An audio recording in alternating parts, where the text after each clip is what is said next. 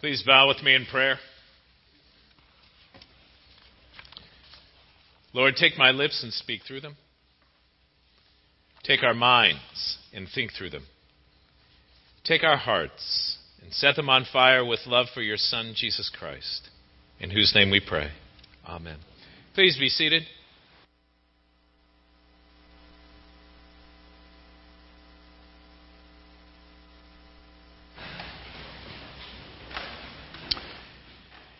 Because summer is a time when people tend to come and go, and also because we have some visitors here, I just need to thematically tell you what I've been talking about the last couple of weeks so that you have a context for today's sermon.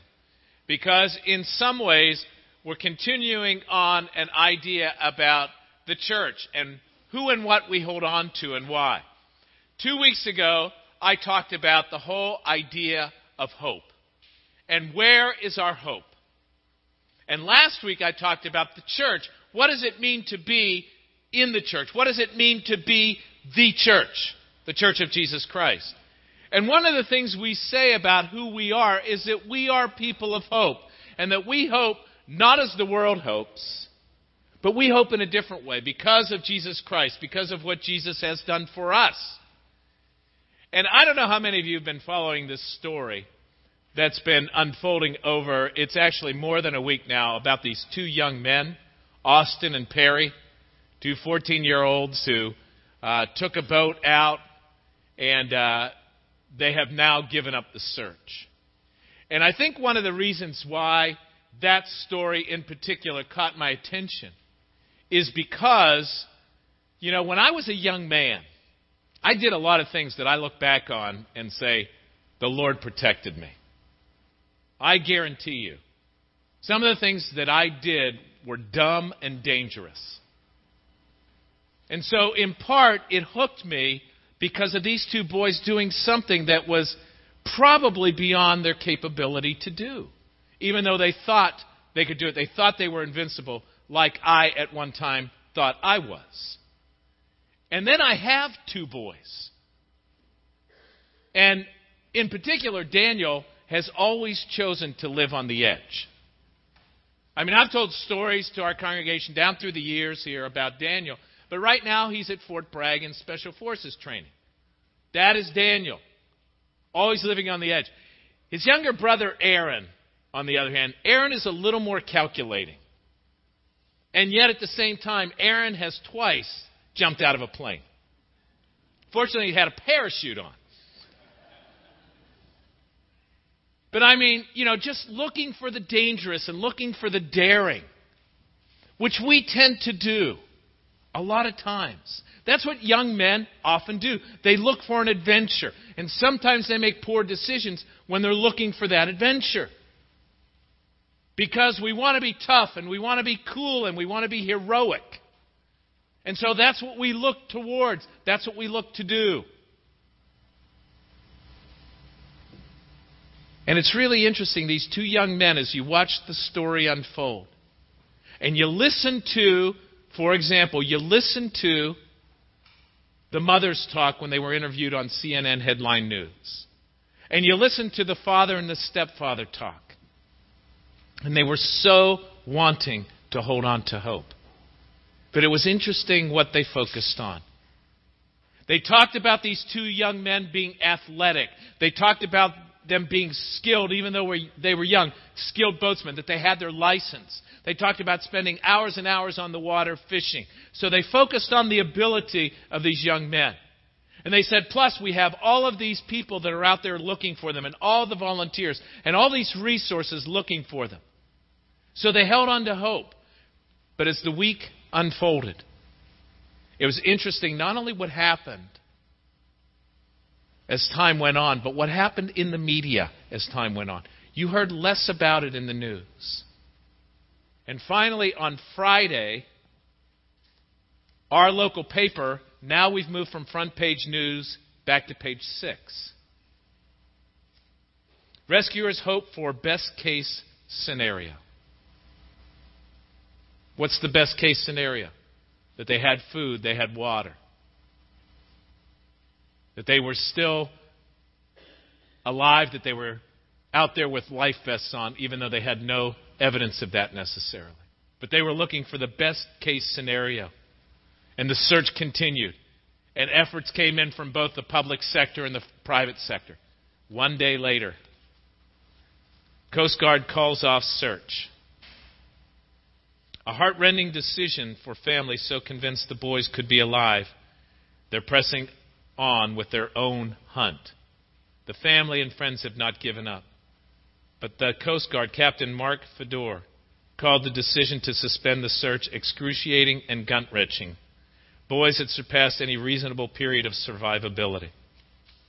They had given up hope.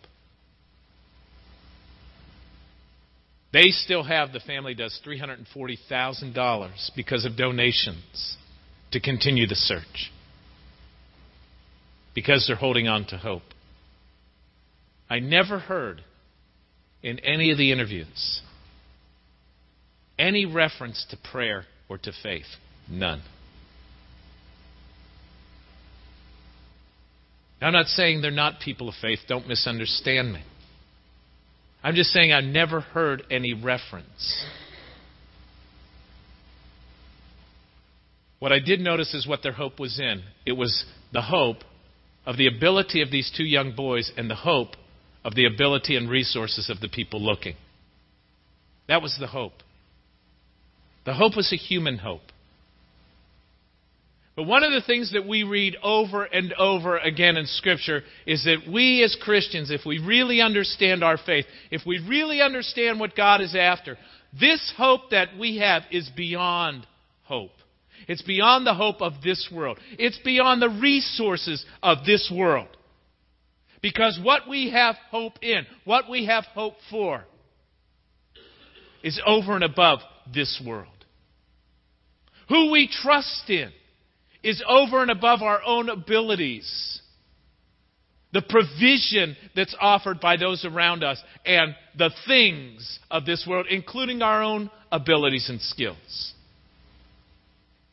And when you look at the Scripture readings for today, both the Old Testament reading, when the Israelites are wandering in the wilderness, and the New Testament reading, when you've got these people that are called disciples of Jesus following him around the lake because he disappeared from the day before. That you have the people of God, that is to say, people that the Lord called, whether it was the people of Israel out of Egypt or Jesus as he preached and he taught, he called them to follow him as disciples. These are the people of God. And what were they hoping in? What were they hoping for? They wanted bread. They wanted food. Because in both cases, these people were hungry. But what the Lord was offering in both situations was something beyond this world, beyond this life. That what the Lord gave in both situations was pointing to something else, to someone else. And it's really interesting how the people, when they were wanting this provision, how the people sought after the provision. What did they do? They complained. They complained. They didn't pray. They weren't seeking the Lord for what the Lord was offering. They didn't have the big picture or the eternal picture in mind. They complained. You know, look at the people of the Old Testament. First of all, these are people that came out, and as they were coming out, remember what they experienced before they came out. Do you remember that there were 10 plagues, 10 miracles that the Lord sent in order to somehow persuade Pharaoh and the leaders, the ones that were keeping the people enslaved and in bondage? And the people saw that. And then they saw the parting of the Red Sea. And the people saw that. And then they saw the pillar of fire and the cloud, the Lord's presence. And they saw that. Then they saw the army of Pharaoh destroyed. And they saw that 3 days later. Hey Moses, did you bring us out here to die? We don't have any water left. 3 days later. After water was provided, they did a little better. Now we've got 45 days if you read the earlier part of Exodus 16. 45 days. They must have done well, packing flour and maybe some dried fish. And they had 45 days worth of provision. Then they get to the end of that. What do? Oh, wow, Lord, you provided the water. Now we need you to provide for us so that we survive. No, that's not what they did. Moses, we could be back in Egypt eating.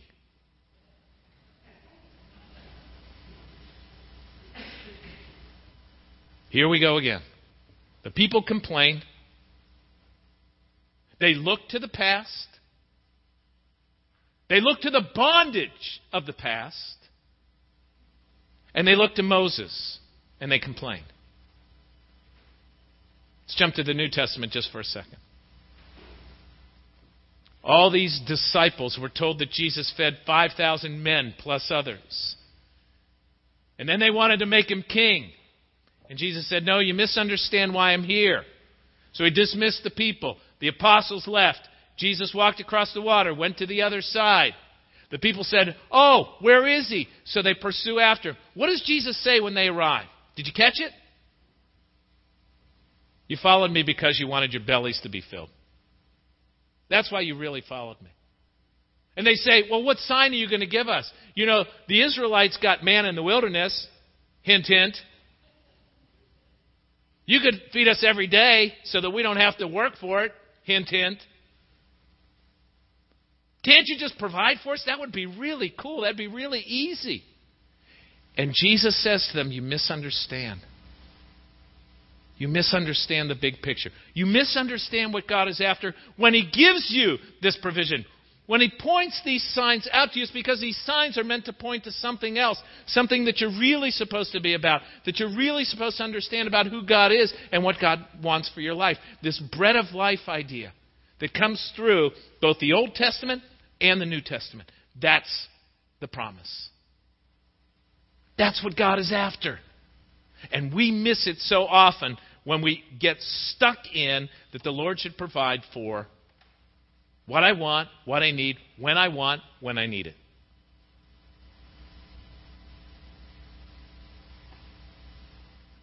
Complaining. Let's start there. We are such a complaining people. We really are. If you weren't here last week, I focused on Ephesians chapter 4 and I talked about patience. How patient are we as a people? We are not a patient people in an impatient society. And then the line goes on, the verse goes on in Ephesians chapter 4. And he says, bear with one another in love. We don't do that very well. But think about what's even behind that. Do we bear with God very well? I mean, if God doesn't deliver, and I've heard this over and over again. I've heard this several times. Well, if that's the way God's going to be, I'm not going to go to church anymore. Or if that's the way God's not going to answer my prayer, I'm not going to believe in Him anymore. Right? I mean, God didn't deliver. He's supposed to deliver. That's why He's here.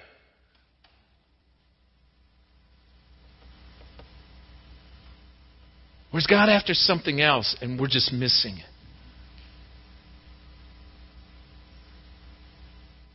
He complained to Moses as if Moses was the source of what happened. They complain about Jesus. They complain to Jesus because Jesus isn't doing it their way. We love to complain. And how quickly we get to that point. We really do. When I was early on in the ministry, someone said something to me that was really fascinating. They said, Greg, always remember, you're only as good as your last sermon. And I thought, well, there's an interesting one. What are they saying? Well, Greg really bombed it this week. I'm not going back. Geez, if that's all he's going to say.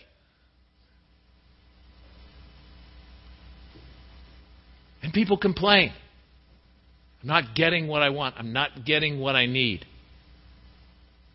Because oftentimes it's in our own human flesh. It's our own desire for what we want instead of what the Lord wants for us. And it's really interesting when we really understand and we really see what the Lord's provision is. Much like in both situations, we see God's provision is always abundant. It is always enough and more. Did you catch it in both cases? In the Old Testament reading, in the reading from Exodus, they come out, they run out of food, they say, Moses, we need some bread. What does God send? Not just bread. Sends meat too. They could make a sandwich. That was good. That just came to my mind. Sent them the manna and the quail. And not only that, if you caught it, it was an abundant amount. They were all satisfied. Every family had enough for what they needed. And then you go to the New Testament reading, and out of one kid's lunch, 5 loaves and 2 fish, he provides for 5,000 men plus, probably women and children as well. And then they have 12 baskets left over. There's plenty of food. Everyone was, if you read the word, satisfied.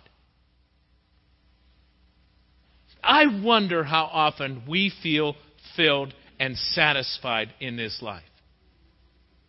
And we really understand that that's what God wants to provide for us in our hearts, in our minds, in our lives, for our lives. The way He designed us to be. What we really need. Not what we perceive we need or we want. It's really interesting. I'm watching that unfold right now here at St. Luke's. In what God is providing for us. I want to give a little history for those of you that haven't been around or may not know the story. In 1995 is when we started talking about and planning, not only for the expansion of this sanctuary, which we've done, but we started talking about Phase 2. Phase 2 was the parish hall and the children's ministry wing. And when we finished the sanctuary in 99, and this wonderful gift was given to us by the Lord's provision, we started planning for the next phase. And when we got to the next phase, it was the end of 2002, beginning of 2003. What happened? The whole national church mess. So we put it on hold. And we started gearing up again in 2007, 2008. What happened then? Recession. And I said to the Lord, I'm done. I'm not trying to do this anymore. You want this to happen? You've got to make it happen. Back in 1999, 2000, something like that, when we were talking about the second phase, the building next door over there that's now 40 Pope, that's our new mission and ministry center, it was up for sale. I said, we got to buy that. And they said, no, Greg, we're not buying it. The vestry did. Now, for those of you that think everybody always says yes to me, it's not reality, okay? It's just not reality. And I was ticked off at the vestry at that point. None of this was happening the way I thought it should happen. And I said, okay, Lord, I'm really done. If you want this to happen, you've got to make it happen. And He did. He raised up people. He raised up people. He gave those people vision.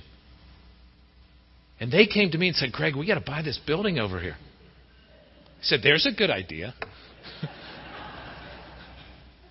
And they did it. They did it. And now what's going on with the parish hall and the children's ministry, we're over 70% there. I've done very little for this process. I'm really not much involved in the building plans, unlike what we did here. And what the Lord is showing me, Greg, it's in my time. It's in my way. I'll raise up the people. I'll do what I need to do. This is not about your agenda. This is not about you doing it. And I've watched it unfold, and it's been wonderful to watch. And I've been blessed. I've not had to carry the burden. I've not had to carry the burden myself. It's been surrounded by prayer, what we're doing. And I'm watching God move. And it's not just about buildings. Don't ever mistake anything I do about the world. Because what it's about is it's about lives. It's about making disciples and growing disciples and providing a place for God's people.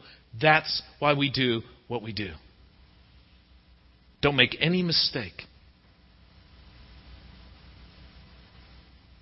That God wants to do what God wants to do to touch lives and affect people eternally. Not just provide for them materially. Not just for this world. Eternally speaking, God wants to make disciples. He wants to move in the hearts and minds of people. He wants to transform people. The manna in the wilderness was all about pointing to the Lord, not to Moses, which the people identified with Moses. Did you catch that in the John reading? And Jesus said, it's not just about filling your bellies. You're missing it. It's the bread of life. And when they said to him, well, what work are you going to do? What are you going to perform? What miracle are you going to perform for us? He said, the work is to believe, to trust.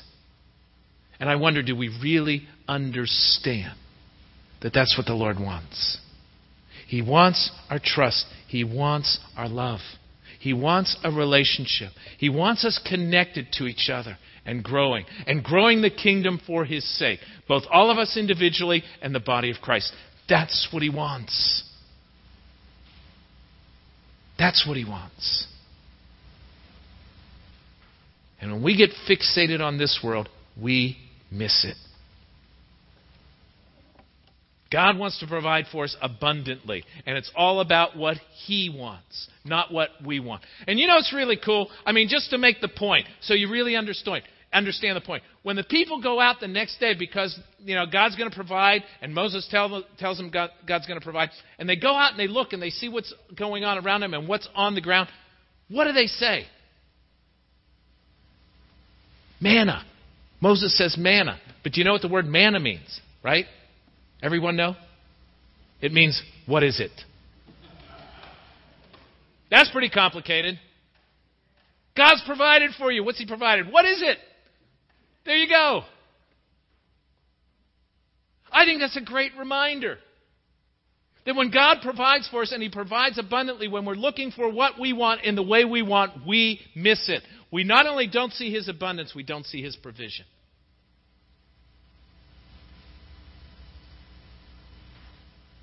It doesn't mean that we always understand His provision. It doesn't mean that His provision comes in a way that we're used to or we're comfortable with. But God's provision will always satisfy when we understand who and what He is about for us. I love the fact that it's called manna. What is it?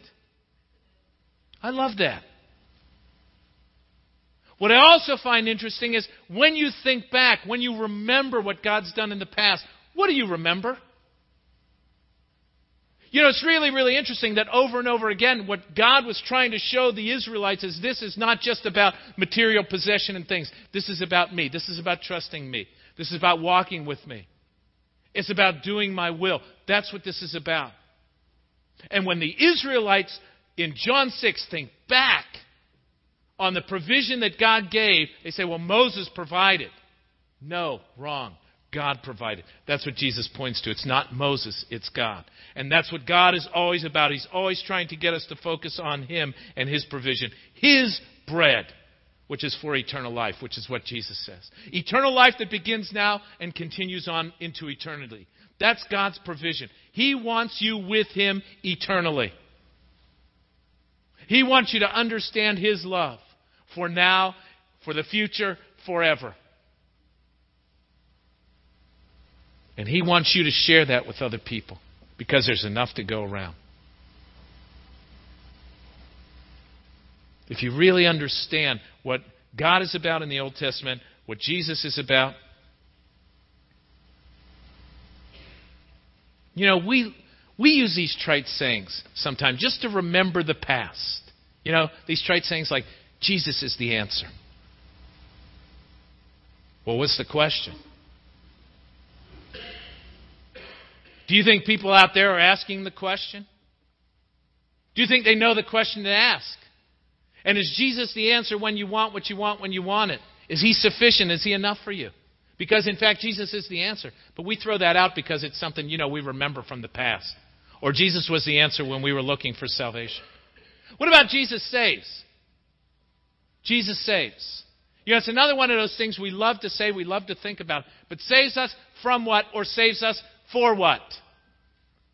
Does He save us from sin? Because that's why He came. Not only the penalty of sin, but the power of sin. He saves us for what? For Himself, to be His church, to be connected, to grow, to reach out to other people. Jesus saves, yes. But what's the question? Saves for what? See, it's not just about remembering these trite sayings in the past or that Jesus at one time visited us and we understood salvation. It's about an ongoing walk. It's about following His call. It's about trusting Him and growing in love with Him. That's what Jesus is about. That's what God's about.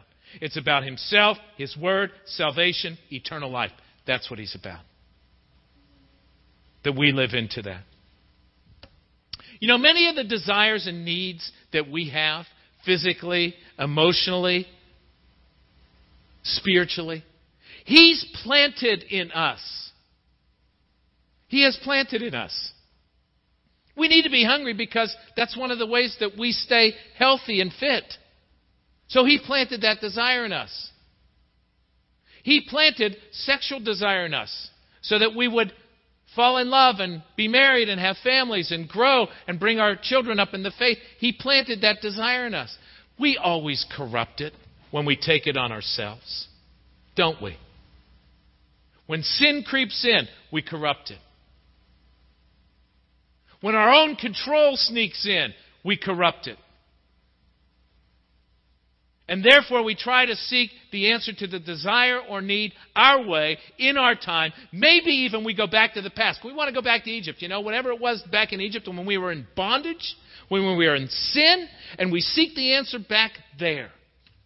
That's not the answer. Or maybe we did come to faith in Christ. Maybe we really did trust Him at one point, but we never grew. And what we always hold on to is, yeah, I gave my life to Christ, but what's happened since? Have you really changed? Have you really grown? Do you really understand that if you are walking with Him by faith, that you become more and more like Him, which means you serve, you love, you sacrifice? If you really understand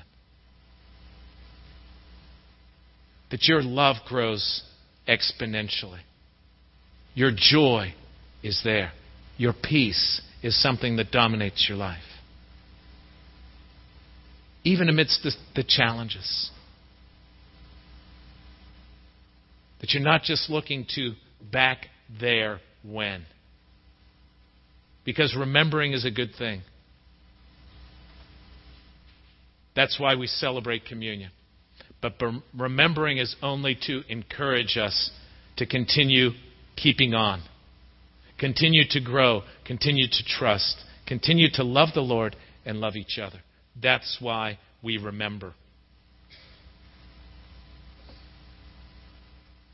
Last week, when we talked about Ephesians 4, we talked about children. Children being tossed about by every wind of doctrine. And oftentimes it's because we're seeking our needs and desires our way instead of God's way.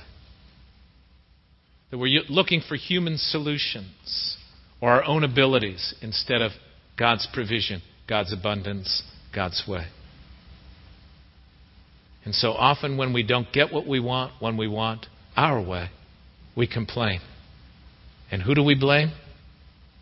We blame God. We blame His leaders. Instead of taking responsibility ourselves and repent and say, Lord, I need to know. I need to know You. I need to know Your provision. I need to know Your grace and Your love, and I need to trust You. That instead of being a complaining people, we become a praying people. And our hope is not for this world. Our hope is in Him for eternal life that begins now and continues in the future. That's the church. That's the church feeding on the bread of life. And that's the bread that we need to feed on and we need to share with other people. Please bow with me in prayer.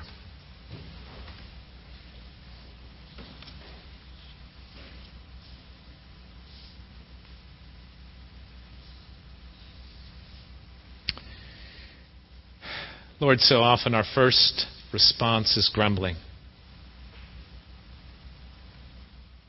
And our next response is to desire to go back to Egypt, to seek our own answers, our own way, and end up in bondage again, or end up hopeless, when your provision is always gracious and always abundant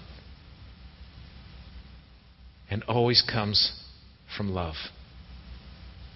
If only we would open our eyes.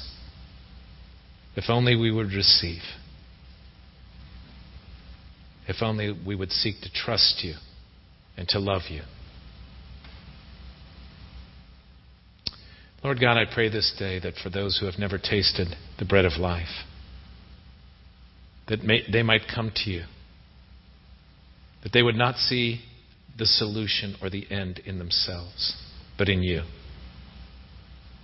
That they would trust you, Lord, because of the depth of your love and the gift of your cross and your sacrifice for eternal life.